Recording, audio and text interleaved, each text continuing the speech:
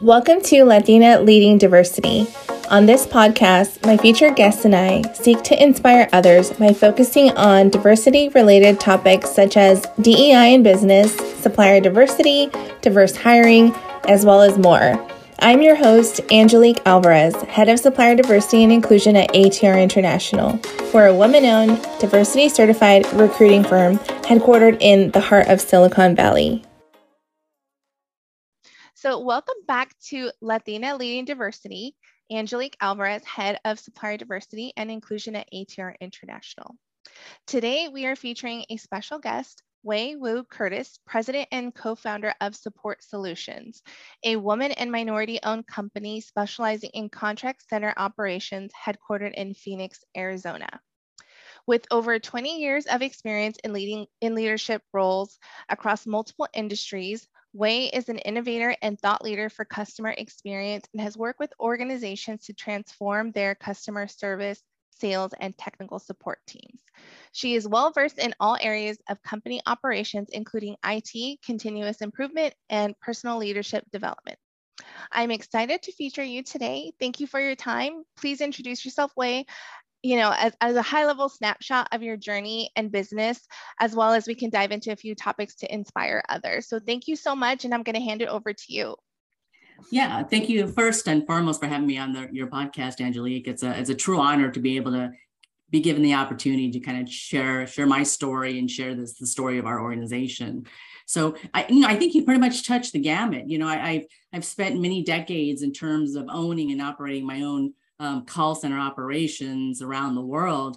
And with it, I've worked with several BPOs, vendor partners along the way. And I know that, there are things that they did that were very good and were amazing. And there were things that were not so good and kind of caused me heartburn. And so I thought, very recently, why wouldn't I want to take that perspective and those experiences and kind of what caused me heartburn to now go on the other side and be a vendor and make sure that we never do those things to our clients as we continue to service those folks. And so I think it gives me a very unique perspective now being on the other side and, owning your own business. It gives me and my business partner an opportunity to really kind of build our company the right way. So your journey and talking about your journey from when you actually started, in the call centers and then worked your way up to leading and pretty much leading global organizations. So your direct experience is what has brought you to this point. And I'm sure you're just more than, invested in making sure this is the most positive experience for all that you work with. I know that when you said that you started your organization, you really wanted to be intentional in addressing disparity in the workplace regarding untapped talent. So with diversity and inclusion more important than ever, would you please share a little bit about your commitment as it relates to your business and maybe some of your experiences that make you so passionate? Yeah, absolutely. I mean, I think it gives me a unique vantage point. One, being a woman myself and a minority, really kind of working through and maneuvering kind of the landscape of corporate America, right? And so it's, we often hear that we go into the workplace and we have to work that much harder to even get recognized. And so when I had the opportunity to move into higher level roles or leadership roles, it gave me an opportunity to see really kind of truly how much talent really was out there. And in most contact centers, we typically are the division that has probably the most diversity in terms of a workforce. And so there are often times where, throughout the years, I would see a lot of really good and smart and talented people just never get the opportunity to get involved with projects or never be given the opportunity to be seen as kind of the next future leader because they often didn't look the part, because often they didn't dress the part. And oftentimes they just didn't have the right credentials to kind of play in that field. People talk a lot about executive presence. And so I think we do a huge disservice by kind of whitewashing and labeling what we believe is the formula to success or the personalities that will be successful in that next role. And because of that, I really wanted to be able to kind of lift up people that are kind of hidden and have and don't have strong voices at the table to be able to kind of lead and mentor those individuals and give them a pathway, give them a crack in the door so that they have kind of the same and equal opportunities as everybody else. I think that's so important. I mean, I think that we're learning every day, even in my role leading diversity at ATR. For me, fortunately, we've had a commitment to diversity. I mean, we're women owned, we're minority owned as well. And I've had the opportunity to grow within the organization. So from starting, at the front to having the opportunity to lead diversity, which is such an honor. It's one of those things that once you get a taste and an understanding of the commitment and the mission behind it, it's just so hard not to want to give it your all and really invest. I mean, I'm fully invested in making sure I'm advocating for others, but we also need to advocate for our fellow colleagues too, and employees, and making sure, so on so many different levels, right? From us as women in business to helping one another, to, the women or the minorities that work within the organizations, to companies, giving that opportunity to new hires, and, call centers such as yourself, and making sure that that opportunity is presented. So I think that this is a good topic for others to really be thinking about what they're doing, how they're continuing to provide that, and how they can utilize companies like yours for that mission. As far as mentorship, what advice do you have for others when it comes to getting involved for the greater good? And what are some examples of what you're doing? Yeah, absolutely. I think when people think about, getting involved in the community and trying to make a difference, they're thinking like some big thing, right? And it doesn't have to be a big thing. All things start small. And so I would say, the things that are near and dear to me, that I get involved with, there's a good Asian population here in Arizona. And so I have partnered with Excel, the Asian Corporate and Entrepreneurial Leaders Association here, and they're really committed to bringing in mentorship programs, bringing in their annual conferences, and plenty of speakers that really kind of directly address some of the inherent challenges that they see being Asian American in the workforce. And so how do we as a community continue to help along our future leaders better get into those not only mid-tier leadership positions, but really top tier and in the C-suite? Because we're probably the largest population that does well from a credential, from an education, from an opportunity perspective, but we are the smallest representation when it comes to the executive and the C-suite. So being able to take a conscious effort to really kind of either add to the education and how to help people maneuver around corporate America, right, or if you're a young person, get involved with those programs, because there's plenty of people out there that do want to help mentor, young professionals. And even if you're not so young professionals and stuff, there's always so much information and so much experiences that you can glean off of other people. You just have to be able to want to do it. And that just has to be important to you. So getting involved in your community, going up to somebody within your own workplace and saying, hey, could you mentor me? Or go to somebody that you aspire to be and ask them to help coach you in terms of your own professional life. It stuck to me one time where I had a supervisor in my organization, and she asked me to be her mentor. And I had asked why, because there was plenty of really good mentors. He's like, well, one is because you're a woman, but we don't have a lot of women of color. And I think our journeys are different. I thought that was very insightful of her to request that. Absolutely. And I think that being vulnerable is, one of the first steps to actually being, asking for a mentor, being able to put your pride to the side. Sometimes, in our careers, we want to know everything, and we're learning everything, and we want to come across like we know everything in business, right? Because no one wants to admit maybe there's some areas of growth, at least, depending on your network, whether you're, at a conference table with your colleagues, but to be able to kind of be vulnerable and say, hey, you know what? I would love your mentorship, or I could grow in this area. I think people don't necessarily tap into all of the knowledge that's out there, because you don't know what you don't know until you know it. I mean, that's how I feel. I mean, today, even, on a meeting earlier with another larger, staffing firm, having, CEO, having that conversation with her, and, being able to kind of tap into her journey and her willingness to just say, hey, how can we help you get to that next level? How can we kind of share? It was just so empowering. Like, how can you not leave a conversation feeling empowered and, more driven to be better and also give back to the next individual, being able to say, hey, and I think that even, when it comes to this podcast, that's really the goal, is like, let's really feature individuals who are leading and paving the way in the community, and let's help others, with that one thing that they're going to take from it, and be able to Right. apply to their business or their, career or their personal life. So we touched on this. I'm kind of circling back to what we touched on before, and you don't necessarily have to, name any names or what situations, but you had talked about how the women were treated differently from the men at a meeting, and the experience that was taken from that. Would you be comfortable sharing that story with us?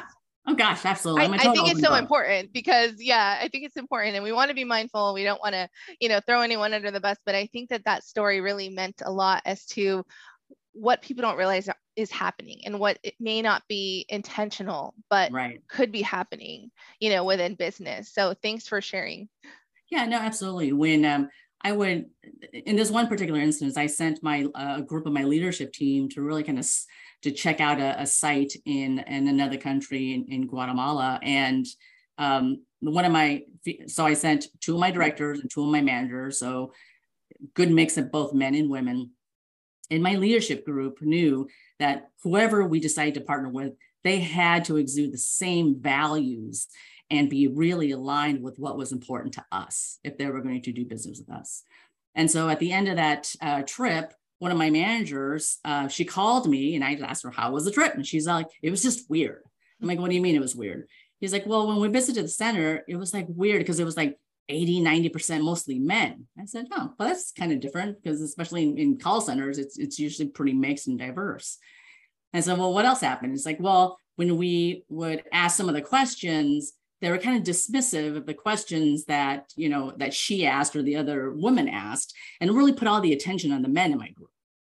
So it was like, oh, yeah, we'll get to it. And then we're just like, keep on doing their own thing and keep talking to the men.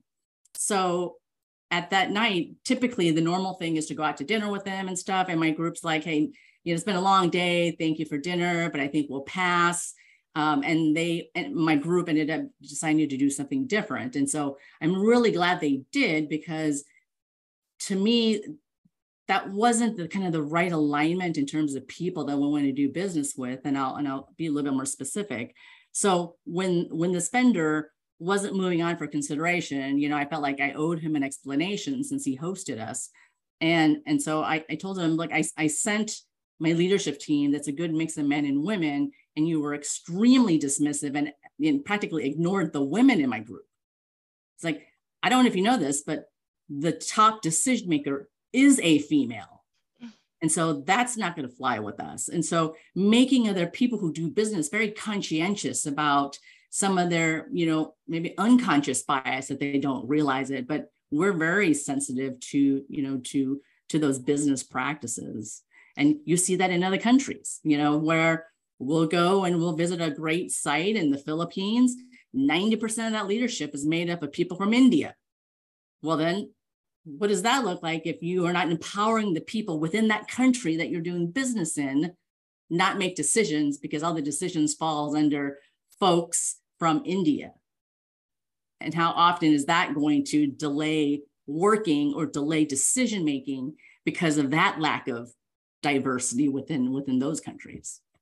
And I think that this example was so important to kind of touch on, because I can imagine that you put that much more thought into the training that goes into your employees, into the way that you run your business. And really, that's how a company is going to be successful, by the experience that you've had. Not everyone's going to have an opportunity to really lead, companies and have those experiences, but for you to be able to kind of see like, hey, wait a minute, like we weren't treated fairly, you know what I mean? Right. You would think, but how it really affected them getting business, in the future. So I thank you for sharing that. And I know that it kind of goes a little bit off topic, but I just feel like, with it being diversity focused, it was a good story to kind of mention when it comes to doing business with others, because you do B2B. As far as collaboration and partnership, what makes a good partnership for you? What advice do you have for others who are looking to partner, who are looking to do B2B? I mean, what is it that you value in a company and looking for in a company? Yeah, I would say, it definitely goes both ways. You touched upon it, which is, having very genuine conversations and having kind of the right personality to be very genuine, because we all know when somebody fakes it. I call it kind of the sleaze factor. There's a high sleaze factor. I most likely don't want to be doing business with you. And so if you can't be upfront and honest and really kind of understand that we're mutually coming in together with this partnership so that both sides can be successful. And in order for both sides to be successful, you have to have good trust, good honesty, good transparency. And like with any relationship, it takes work. And so you are going to have your ups and downs, but be level-headed and understand that this is going to take work. But ultimately, that's the end goal that you want. And so, we choose partners that emulate very much of what we also value as well. Thank you for that, because trust is everything and transparency is everything. I mean, I think having the right people in the right roles within a company, I mean, especially when it comes to sales, right? You've worked, leading global organizations and have been recognized and honored with multiple awards. Based off of your experience in transition leading teams to leading a company, you're also leading a family and setting an example, to your beautiful children. So what do you believe makes a great leader, and what motivates you, when leading and paving the way? Yeah, wow, that's a full question. I would say for me, I kind of break it down in my life, right? To where, for many years when I was working and we started having kids and they were pretty young, I was just working jobs. So then, me and my husband can afford raising kids. And then it just wasn't a good time for me to move up. Now, my husband always knew I didn't have the right temperament to be a stay-at-home dad. So he never pushed me in that direction. And so slowly over time, as the kids got a little older and it just made more sense that we had a little bit more wiggle room for me to now make some moves and be a little bit more committed to, directionally help my career. That's when I really started kind of focusing on, okay, well, what is my next step? And most people, they don't intentionally ever go into call centers. It's always by accident, like, oh, we have this other weird division, we want you to take it over too, along with this, promotion. And what I found out along the way is you actually can make a really good career out of call centers. And not many people see that, because all they see is the front end, where it's a horrible job. You get yelled at, screamed at, you get tethered to your seat. It's like a sweatshop, right? You hear all the worst things about it. But what people don't understand is there's so much complexity in the business that if you take whatever opportunity it gives you, regardless of whatever industry, and you soak up all that you can and you learn it, and then you apply to where you're at, or you take it on to your next job, that continues to add the foundation of skill sets for you to keep moving up. And along the way, I've also had some really good bosses and really good mentors that I just sponged everything off of. Well, in parallel with that, my husband and I decided to also go back for our master's degree, and we kept having kids. And so we love a big family, and I also like a successful career. And I think it just goes hand in hand with, making me a little bit more balanced. People often think of myself as like a total workaholic because they see me answering emails at 2:00 in the morning, which I don't expect anybody to do that. I just, I may have problems sleeping, so I'll just go do something productive, but people often look at me and say, well, how do you do it? How do you stay married? How do you have 5 kids? How have you gone to school for this long and do all the things that you do? And, and I'm honest with people and I say, well, I don't do it well. I just maybe hide it better than most people because we have our days. We have our days that we can't do it all, that my kids aren't perfect. I mean, they're healthy and I love them to death and they're all functioning human beings, but at times it was difficult. to be able to kind of juggle and say, okay, what's most important? Is it my work, or is it my kids, or is it my school that eventually I'm going to pay a ton of student loans on? I don't know. But being able to say, you know what, these three elements are really important to me in my life. And I've got to find balance. And we all have 24 hours in a given period. So you choose how much of that 24 hours you want to spend on what. So I'll sleep later.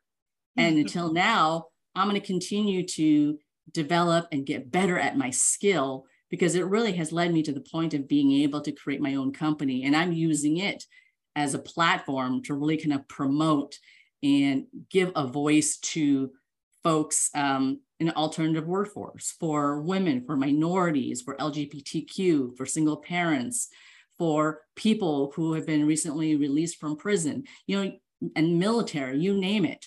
And so I feel like now I have a much bigger purpose to serve kind of a larger, more alternative portion of our population.